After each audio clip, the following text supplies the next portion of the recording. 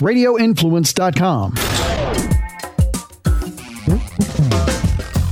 Hey, everybody, I am Jen Frederick, and if you have turned on this podcast, you're looking for America's best friend. You have her. I am here. I'm ready to go. You know, last week was pure insanity. We had an election, many votes, many protests, all that stuff. And I will say that's what makes America unique, is that we are allowed to vote for who we want, and then we're allowed to bitch about it if we voted. But this week, moving on, is Veterans Day week. That's what I like to call it. And so I have to have this girl on. She is a badass of all badassery. It is Erica Webster of Dub Fitness. Clapping. Okay, before we begin, you know what you're named in my phone, right? There's a one-word thing. Do you know what it is? It's Guantanamo. It says Guantanamo. I want everyone to know, if you have not checked her out on social media, I'm going to give you all that stuff. I call her Guantanamo, AKA the Army Barbie, because she's the most good-looking veteran I've ever seen. First of all, thank you for your service, and that's no bullshit. Thank you for serving this country, Erica. Thank you for your unwavering support. I mean, it's been years now, and it just elevates. Your support just elevates, and I love it. So basically, I found out about you, as many people know, I work for a television station in Philadelphia, and I think I saw a news article about you when you were trying to be a gym teacher. Not trying to be, but you know what I mean. And it was like this, Guantanamo vet. And then to see the picture of you, like many women and men, you're an attractive Army person, soldier, veteran. I want you to, first of all, take us back, because we're going to talk about everything you're doing now. But I find this fascinating. So you're living in Westchester, Pennsylvania, right? No, I was living in Philadelphia. Okay, you're living in Philadelphia. You're in high school. You're a senior in high school. I think we've all felt this way. You tell me that you were like overweight and smoking cigarettes. Don't say my mom is listening. And you were fighting with your dad about what you were going to do after college, correct? So I'm just going to, you have some of the facts, right? Okay. So it was sophomore year is actually when 9/11 happened. And that was kind of I call it like the catalyst. So I had always known that I wanted to join the military and leave here and get away from my horrible parents who, were not horrible. And I was smoking cigs and, just being a middle child. And my mom would always say, all of your sisters I have 3 sisters, they can all toe the line. But here comes Erica, like leaping over it and, dancing in front of it and antagonizing everybody. And I was always grounded. And she actually called the police on my recruiter. So when I joined, because I was only 17, and so I'm going to put that out there. She has since become like America's mom. Okay. So she is like the biggest supporter of military and service members. My other sister is still in the Army. But yeah, I was 17 years old. She called the police, and I will never forget sitting in the Plymouth Meeting Mall. And my mom is all of like 5 foot, maybe 5'1" on a good day, strutting down the hallway with these officers. And I'm like, she didn't. Like, I wanted to die because, you hang out in the recruiter's office when you join. Like, you're a cool kid. You're getting ready to leave for the military. Yeah. No one got arrested, obviously. Damn it. Yeah, sorry. But my dad, I don't say I ran away, but when I was 16, I moved out of my mom's house and in with my dad because I thought that my dad was going to be cool and not have rules and let me be, Erica. And I was wrong. I sadly mistaken. My dad was actually who would make me wake up and do push-ups. And he loves to tell the story. He used to get pots and pans and beat wooden spoons on them. And that's how he woke me up for school. Or he'd rip my comforter off my bed. And, he's like, your drill sergeant's not going to be this nice to you. And so I was definitely mistaken when I thought my dad was going to take it easy. But I was a different person then. So then I left for the Army right after high school graduation. And looking back at that girl who I was, it's kind of scary to think of where I would be now had I not joined. Okay. So you're 18 years old. Mm-hmm. You're like, I'm going to the Army. You get on the plane and you tell them that you want to be in military or policing. What's the word? Forensics? So it's military police. Okay. It's called an MOS. Yeah. And within 3 or 4 months of graduating high school, you're a guard at Guantanamo Bay. Yeah. Yeah. And yeah. Did you understand what that was when you got there? Or were you just like, No. this is where they sent me? No, I had no idea. So there's people in my family who are in the military, but your recruiter only gives you so much, because they're putting all kinds of people in. So I wasn't their only child, so to speak. Yeah. So I knew generally what my job was going to be, but I didn't know what my duty station was going to be until boot camp was almost over. And I did 6 months of basic training, and they give you like this yellow manila envelope, and they're like, here, this is where you're going next. And most people were getting like Fort Knox, like places in Kentucky. And I'm like, Guantanamo Bay, Cuba. What the heck is even going on there? Like, I'm 18 still, and I knew that we were at war, but I didn't know the political part of it, which, as we all know, Guantanamo Bay is very political. And they were like, oh my God, that's where the 9/11 people are. And I was like, oh, great. So my first time away from home, I'm living by myself on an island where you can't visit the actual country. I can't bring anything with me besides this army duffel bag. And it was just my whole world was just kind of thrown. And there's just, I guess, no way to prepare. You are just thrown into it. And that's kind of the army way. So wait, do you speak Spanish, or did you at that time? No. Okay. Would it have helped you at all? Because I guess you're dealing with people from Arab countries and United States. So. Yeah. So no, we learned key phrases, learned how to say stop, or dinner, or, enchiladas. The biggest one was on our time, on God's time, whatever. But no, there was no full immersion into another language, just kind of keywords. But most of them, as most countries in the world, spoke English. Yeah. Okay, so you get there, and I'm sure 1 or 2 days in, you don't know, you're just this is my new job, I'm going to do my thing. What, was there a moment or an experience or something where you're like, holy shit, I'm 18 and I'm a guard at Guantanamo Bay? So without giving, I guess, just too much information. State secrets. Yeah, I don't want someone. I'm going to have someone at my door tonight. Yeah. It's almost, I don't want to say complacency, but it becomes your norm. So when you're first getting there, you go through all of these briefs and so much training before you're even allowed in there. We have to what's called sanitize our uniforms, where you take off your last name so that you cannot be identified. We're in stab vests, our other vests, eye protection, head protection, and it's 110 degrees, 99%. Stab vests so the prisoners don't stab you. Correct. Okay. Detainees. Yes. So there was actually an incident that happened, and being the 18-year-old girl that I was, my relationship with my mom is now mended. I call her, and we had calling cards. It was $20 for 20 minutes. And there was one of the houses just had 10 phones. So I had to walk down to this one house to make a phone call. And I told her about this event. Well, unbeknownst to me, because I'm a child, everything's recorded and tapped. It's very nice. It's a high, you can't talk about the things. So I told my mom, and I think 2 days later, I found myself in my commander's office, and it was nothing. I didn't, say anything that was groundbreaking that's ever going to get me in trouble. But I was just kind of telling her that I was upset and this was bothering me. But it was just kind of that was an eye-opening thing where I realized I was I'm in a very serious place, and my job is very serious, and I need to kind of get myself together.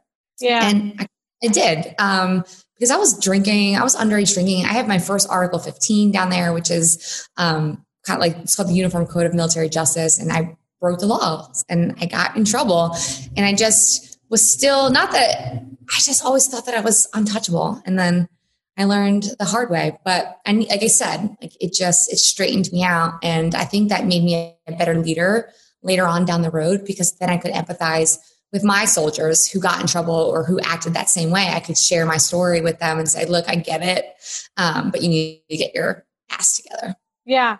So for people who don't know what you do now, you own a really successful fitness company. And so I'm going to get to that in a little bit, but you said you lost 30 pounds or 20 pounds or something right away. Was it because of all the working out, because of the stress, combination? I know we hear sirens. It's fitting. It's the same time every day. But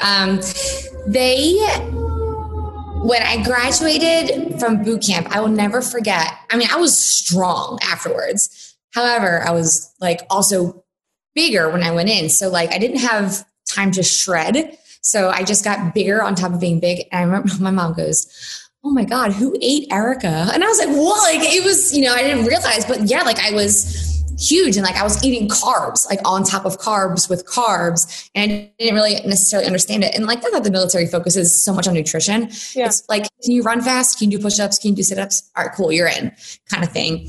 But again, like looking back, I share the picture with my members actually, because I always tell them I work every day for this. It's so easy to go back to what that was. And I wasn't always in shape, and it's sweat equity, right? It's hard work, and it's being proud of that hard work. So when they are having struggles, I pull up this picture and I'm like, look at this. And not that I was like gross. For just people listening, I was 171 and right now I'm 139. Wow. But it wasn't so much like, it's just very hard to explain like the way I held it. And it was just unhealthy. I was drinking a lot, and that's kind of like how I was coping with not being home. And then I got in trouble, like I said, underage drinking. So it was just a whole mixture of just like this unhealthy lifestyle, that I needed to change on my own. Like, your parents, you can tell your son to do something, but until it means something to them, they're not going to care about it. And that's kind of what had to happen to me. Okay. So how did that happen? Again, like I think it was, a mixture of maybe getting in trouble. Yeah. And then leaving there and not being able to kind of talk about what I did or the things that I went through at 18 years old, and then coming home. And that was my first time really visiting the people that I went to high school with and seeing what they were doing. And not to like downplay people who didn't join the military, but I just felt like I had nothing in common with them anymore. And their problems seemed very insignificant, or we just didn't connect. And I was just kind of like, this is what you're doing and you're complaining about your life. Like I just lived in another country for a year. I didn't get to come home. My dad had an issue with his heart. He had to have heart surgery. Like those are the things that like you can't just pack a bag and go home anymore. And so taking, I guess, that leap and realizing that I'm a part of something bigger and it requires sacrifice for the greater good, it just shifted my entire universe. And so like from joining the Army to boot camp to Guantanamo Bay, it was like this big transition. And it was like a year and a half, it was about 18-month time period. And you can almost like see it. Like when I came home, my mom was like, who are you? She's like, even the conversations, being able to talk about things without getting mad or stomping off. And they used to call me Miss Priss, because if I didn't get my way, I would really stomp every single foot up the stairs. And that part of me was just kind of gone. Yeah. So, I always say this, I think I've shared this with you. I lived overseas right after high school. My parents lived overseas, and then my first TV job was like on the Texas-Mexico border. And so like you, I got to see how good we have it in US. I always say like the shittiest town in the United States is like the Four Seasons of really any other country, right? Like, and my big aha moment, if you will, was I was in Taiwan during college in the summer, and it was the 4th of July. And I was with my family, and there were no fireworks. And I'm like, I know. How can we have no fireworks on the 4th of July? And it seems really simple now. It's like, but it's just something we expect to, Santa Claus is there for Christmas.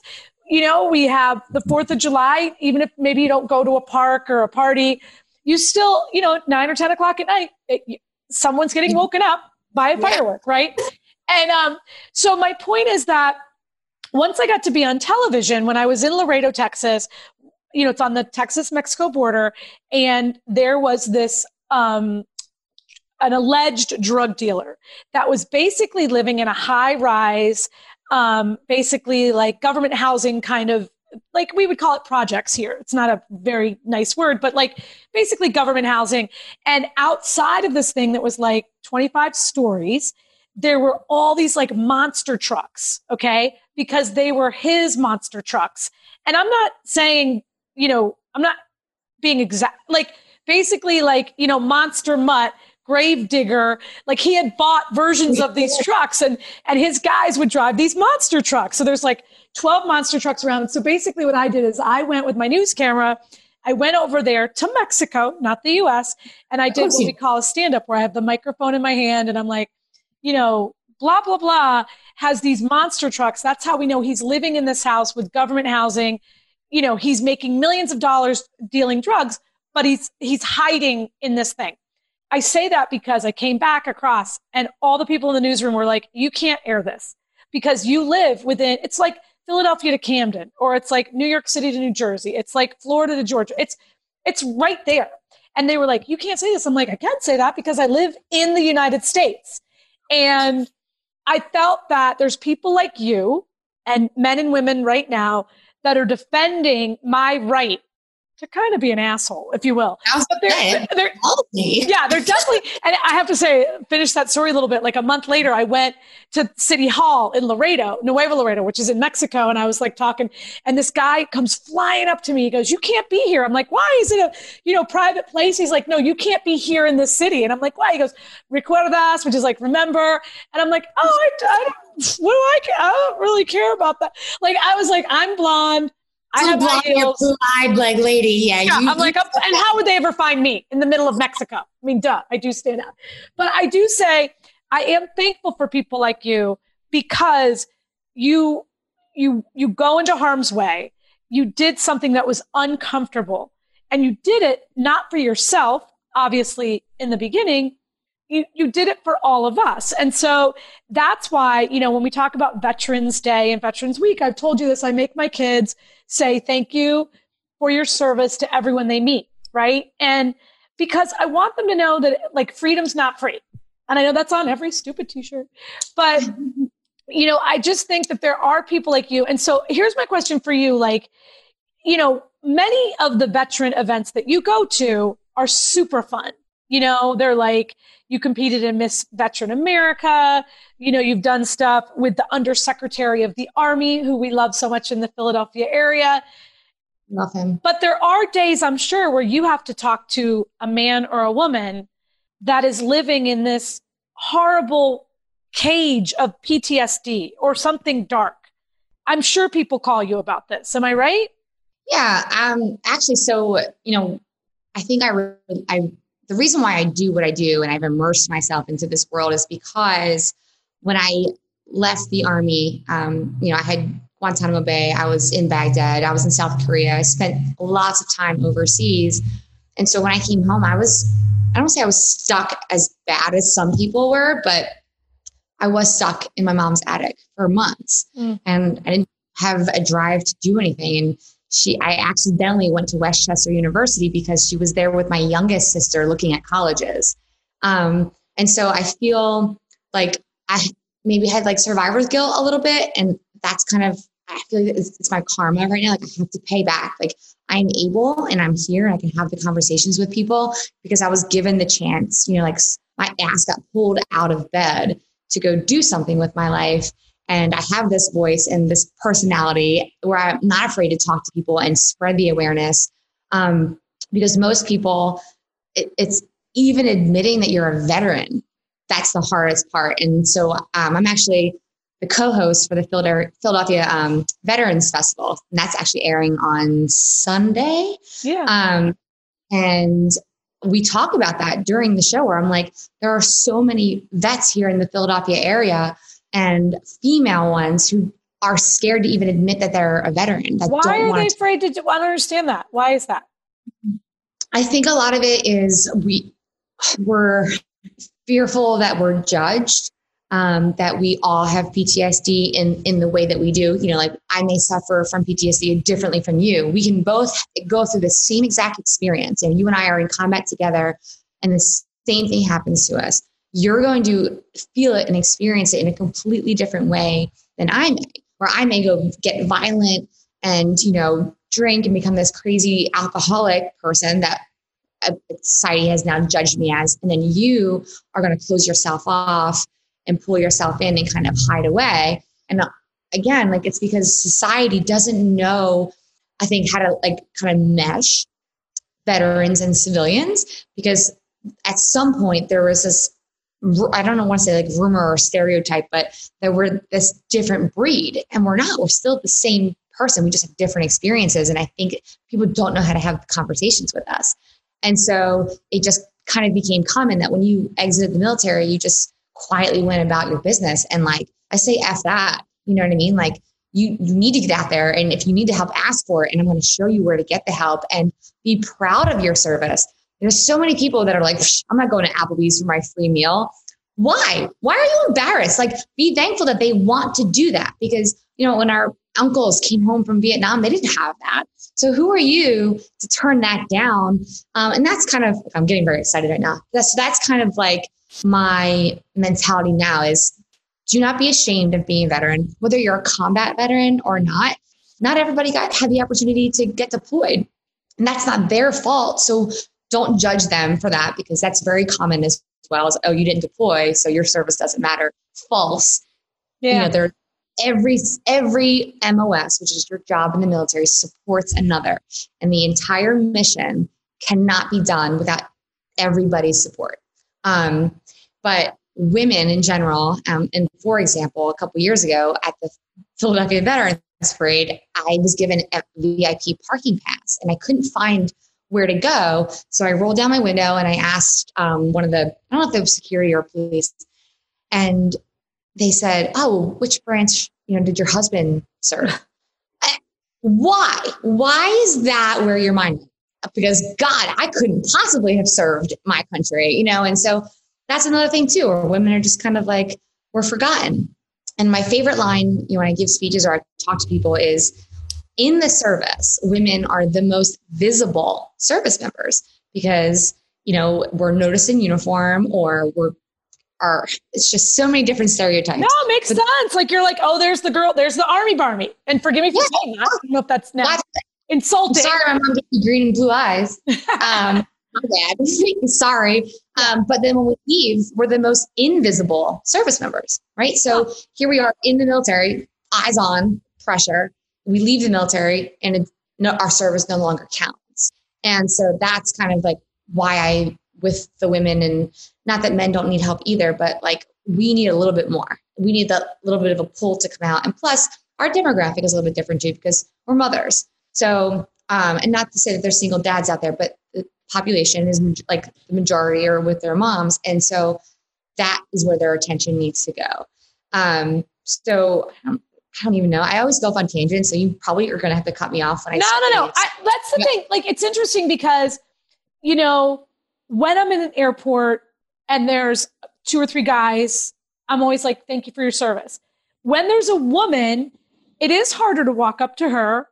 I don't know why. I mean, I certainly do it, and I've talked about this a couple of times. Brody, when he was little, there was a dude that was on the phone, with the camo gear, whatever, in the airport. And he was clearly yelling at someone. And I was like, Brody, you got to go talk to him. He's like, I'm not going to talk to him. And I'm like, Brody, you have to go. He's like, I'm definitely not going to do that.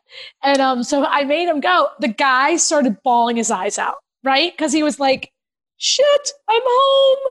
There's a little person that likes me, that doesn't even know me. And it's funny because I think a woman sometimes, when you do say thank you, they look to me kind of bitchy, but now it makes sense that maybe they're like, they've got so much of an armor on them, right? Because they've had to have that every day when they go to bed, when they wake up, when they brush their teeth while they're serving, because they are a target. And finally someone's saying thanks, right? Yeah, my soldiers. So when I was a squad leader, I was the only female, and they were all men. Some of them were older than me. And they would like, you're so mean. You are the meanest human being. And I had to be. And now I still talk to a lot of them, and they're like, you're such a different person now. You're so nice. And, and I love that they follow everything that I do, but I had to be mean because of that stigma, where if I wasn't mean, then I wasn't earning my promotion, then I wasn't earning my awards, or I wasn't a good leader. So there was no other choice but to be this hard, bitch, for lack of a better word. So we create this, wall. And so we look that way because we have to, because if we're smiling, I could be standing next to a male soldier who's smiling, And I'm smiling at the same thing, but it's me, I will be flirting, right? So if you're looking at it from far away. Right? Flirting or soft. Yeah. Exactly. So it's getting better. It's getting better, and that's good. But that's why I do what I do, is because I want people to know, like, hey, I'm tough. Like, I am tough as freaking nails, and you can challenge me to anything you want, but I'm also soft. You know what I mean? Like, I can love you, be tender, but like, I am not to be messed with. And I want other women to be able to vocally say that, because I believe that it takes a certain kind of special freaking female to join the military, and they deserve to be recognized. I agree. Okay. So the thing that I love about the military is it's all about service, right? And service to others and working as part of a team. And you have become part of my team. And we're not going to go on forever about this because it's still kind of happening. But I love that anytime I want to help someone or do anything, you're always game for it. I know that you're a small business owner, so it's hard for you to break away at a moment's notice. But we had the opportunity to meet this little girl, Ellie Mae. And for people who don't know, go to Facebook, Mighty Ellie Mae. She just turned 4 November 1st. And, you know, she's got cancer and she's fighting cancer. And so I heard that she liked Wonder Woman, and Erica loves Wonder Woman. So I called her and I was like, dude, and this is so random. I literally saw this chick, this little girl, this angel's picture on Facebook. And I do this all the time. And people, you know, my producers at work are like, is this some kind of like Make-A-Wish thing? Or I'm like, nah, I just saw this chick on Facebook. So I literally stalked the mom and I called her and I'm like, what if I brought Wonder Woman to your house? And she was like, for what? And I'm like, to make this girl happy, right? And I think the two of us didn't really know how it was going to go, but I was like, okay, Erica, get a Wonder Woman outfit. We're like, yeah, it's like 37 hours. I don't want a Wonder Woman costume. And then, you know, she's hiding behind her, you know, SUV, which was also hilarious because I'm like, no, you stay there. I'll be over here. Then this little girl I know all the words to all the Frozen songs, but my daughter's a little older, so I don't know the Moana ones. And she's basically yelling at me, hitting me with a glittered up Moana microphone that I didn't know the words. And then in live television, typically when we do surprises, they suck. Either the person isn't excited to see, you know, you're going to Disney World. The kid's like, whatever, I went last week. In this instance, I think it will live on forever. When this little Ellie Mae saw you, and again, it's COVID, we're not supposed to be touching each other. She's definitely immunocompromised. The mom was definitely not, you know, worried about any of it. When she came looking at you, I need to know, we haven't really talked about it. It must have pierced your entire heart.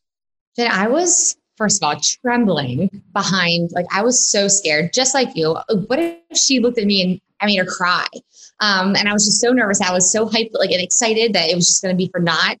But her, like, it was such a genuine, like, surprise and just happiness I've never seen in my entire life. I've never seen it. And the only way to describe that day is like, I am forever moved. Like, there will be, unless the birth of my own child, and nothing can beat this moment. And like, we provided for 10 minutes this like moment of just pure, perfect life for her. And her life has been so traumatic since birth. And like, the fact that she was trying to get everybody else involved. Like, her dad, her sister. Yeah, she's like, Daddy, meet Wonder Woman. You know, she's an older brother. She's like, bro, meet Wonder. She, like, that's the thing about her heart, is like, she had to share. You know, there's a lot of kids, it could have gone one of two ways, right? They bawl their eyes out because they're afraid of Wonder Woman, or they're like, F y'all, this is my superhero. She literally was like, you know, she definitely thought the Wonder Woman came to see her, which is amazing because she did. You're her. And then, the fact that she wanted to share her joy is, and the other thing about this girl is like, you know, I definitely think she knows she has cancer. She knows she has to get boo-boos and stuff, but she's not living as a kid with cancer, right? Which is not, like you said, with the PTSD, everyone takes it differently. Like, every kid is different, but like, this kid was she basically came to the door and was like, what's up? Let's start singing songs. You know, she wasn't like, give me a minute.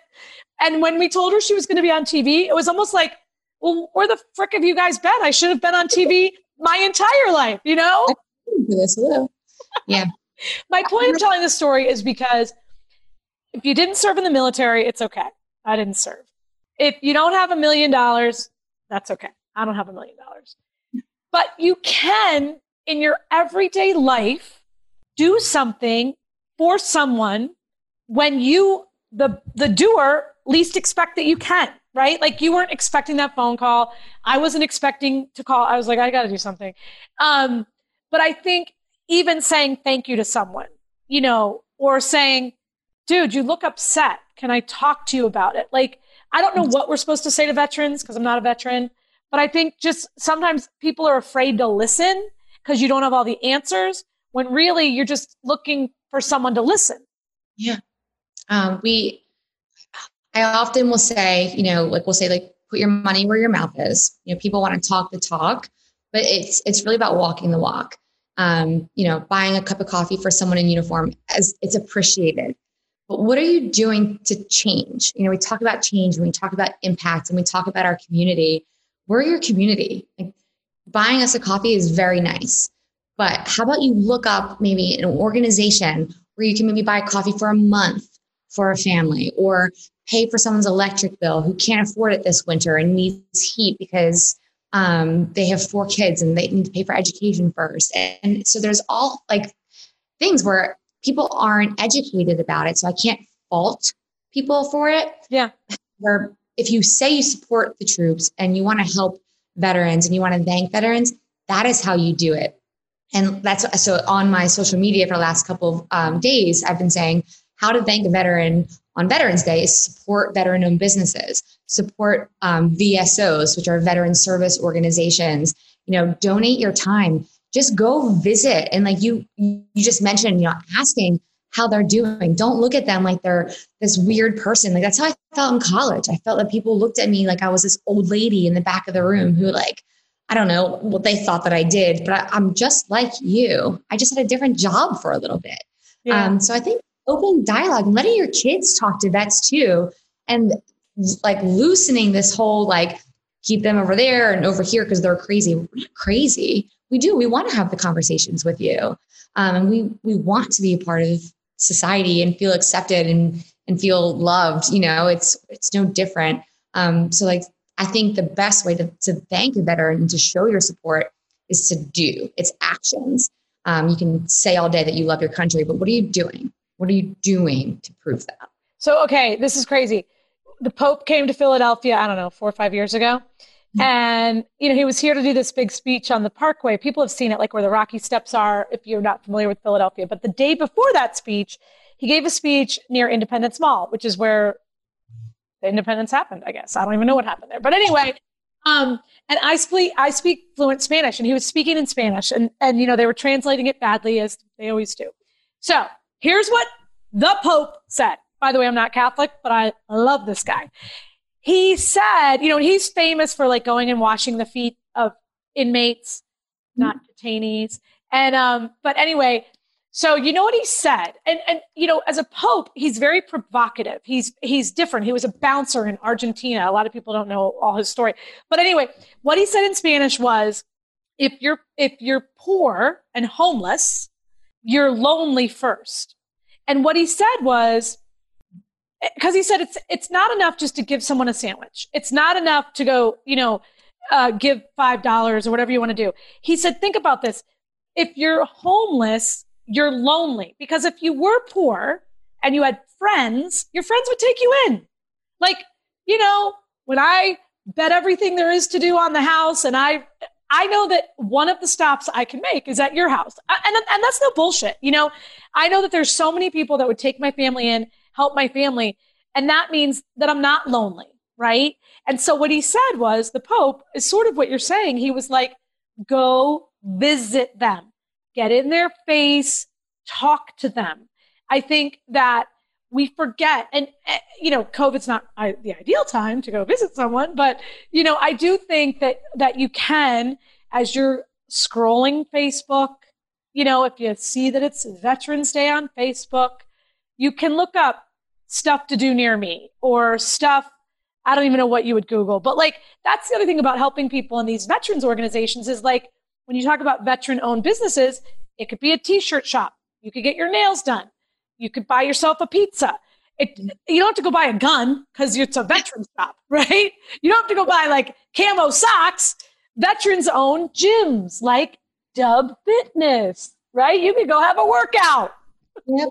Camo socks. I mean, I like camo socks. I'm not going to lie. I don't know where I would get one of those. A veteran sock outlet, maybe. I'm sure that's exists. To be extreme. You have to hold signs and but it is. It's even like the silent caring. You know, like I said, walking the walk, putting your money where your mouth is.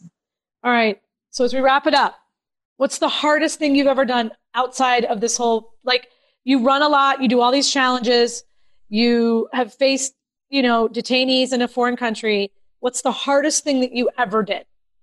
That's a really tough question. Oh my God. Hardest thing I ever did, this is going to sound super cheesy, but I think was say goodbye to my family. Having to sacrifice time with my family and bonding with my sisters and leaving my mom during a time of war. And I'll never forget her saying, why does a teenage girl want to go to Iraq? And making that choice that I may not come home for the greater good of my country. So I think making that decision at 18 years old that I knew I needed to serve, and that by me serving and being a part of that volunteer army, that people who didn't want to didn't have to. So that was probably the hardest decision that I ever made in my life. She didn't try to lock you in your room. I've got an 11-year-old. I feel like if Landry came to me, I would lock her in did she try that? Police. I mean, I was trying to have either me arrested or the recruiter arrested. I'm not sure what her goal was. But yeah, and I saved all the letters, and she even wrote that. She goes, and watching kind of like the mom shift, right? In the beginning, it was very, I don't understand. I'm so angry. You left. My sisters were angry. I left them. And then it was this sense of pride. And I think it was maybe like graduation, seeing me in my dress uniform, and we're marching, and you do the eyes right, and everyone shifts. And it's like, it's beautiful watching drill and ceremony. And I think they saw me transform into this person, and how much I bleed. I bleed red, white, and blue. Like, I am in love with my country. And as broken as we are, I believe people can fix it if we just vocalize and we come together and love each other. And this country was worth me leaving my parents and my sisters behind. And so it just upsets me to even see what's going on today. Is I just wish people had like an ounce of faith, and we can fix it. Because I'm proud to be an American, where at least I know I'm free.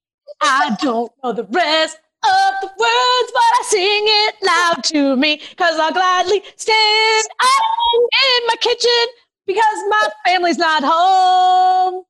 And I thank my friend. Oh my God, Hey, hold on. Apple.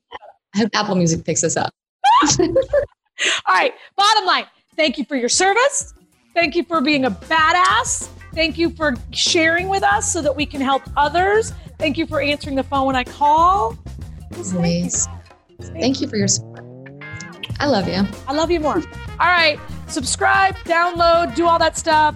Follow. Okay, what's your handles? What's your social handles?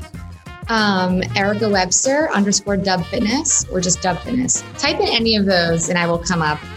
Anyway, it's Erica Webster, Dub Fitness. I love it. I can't wait for our next challenge. Physical, mental, otherwise. Love you. Love you more.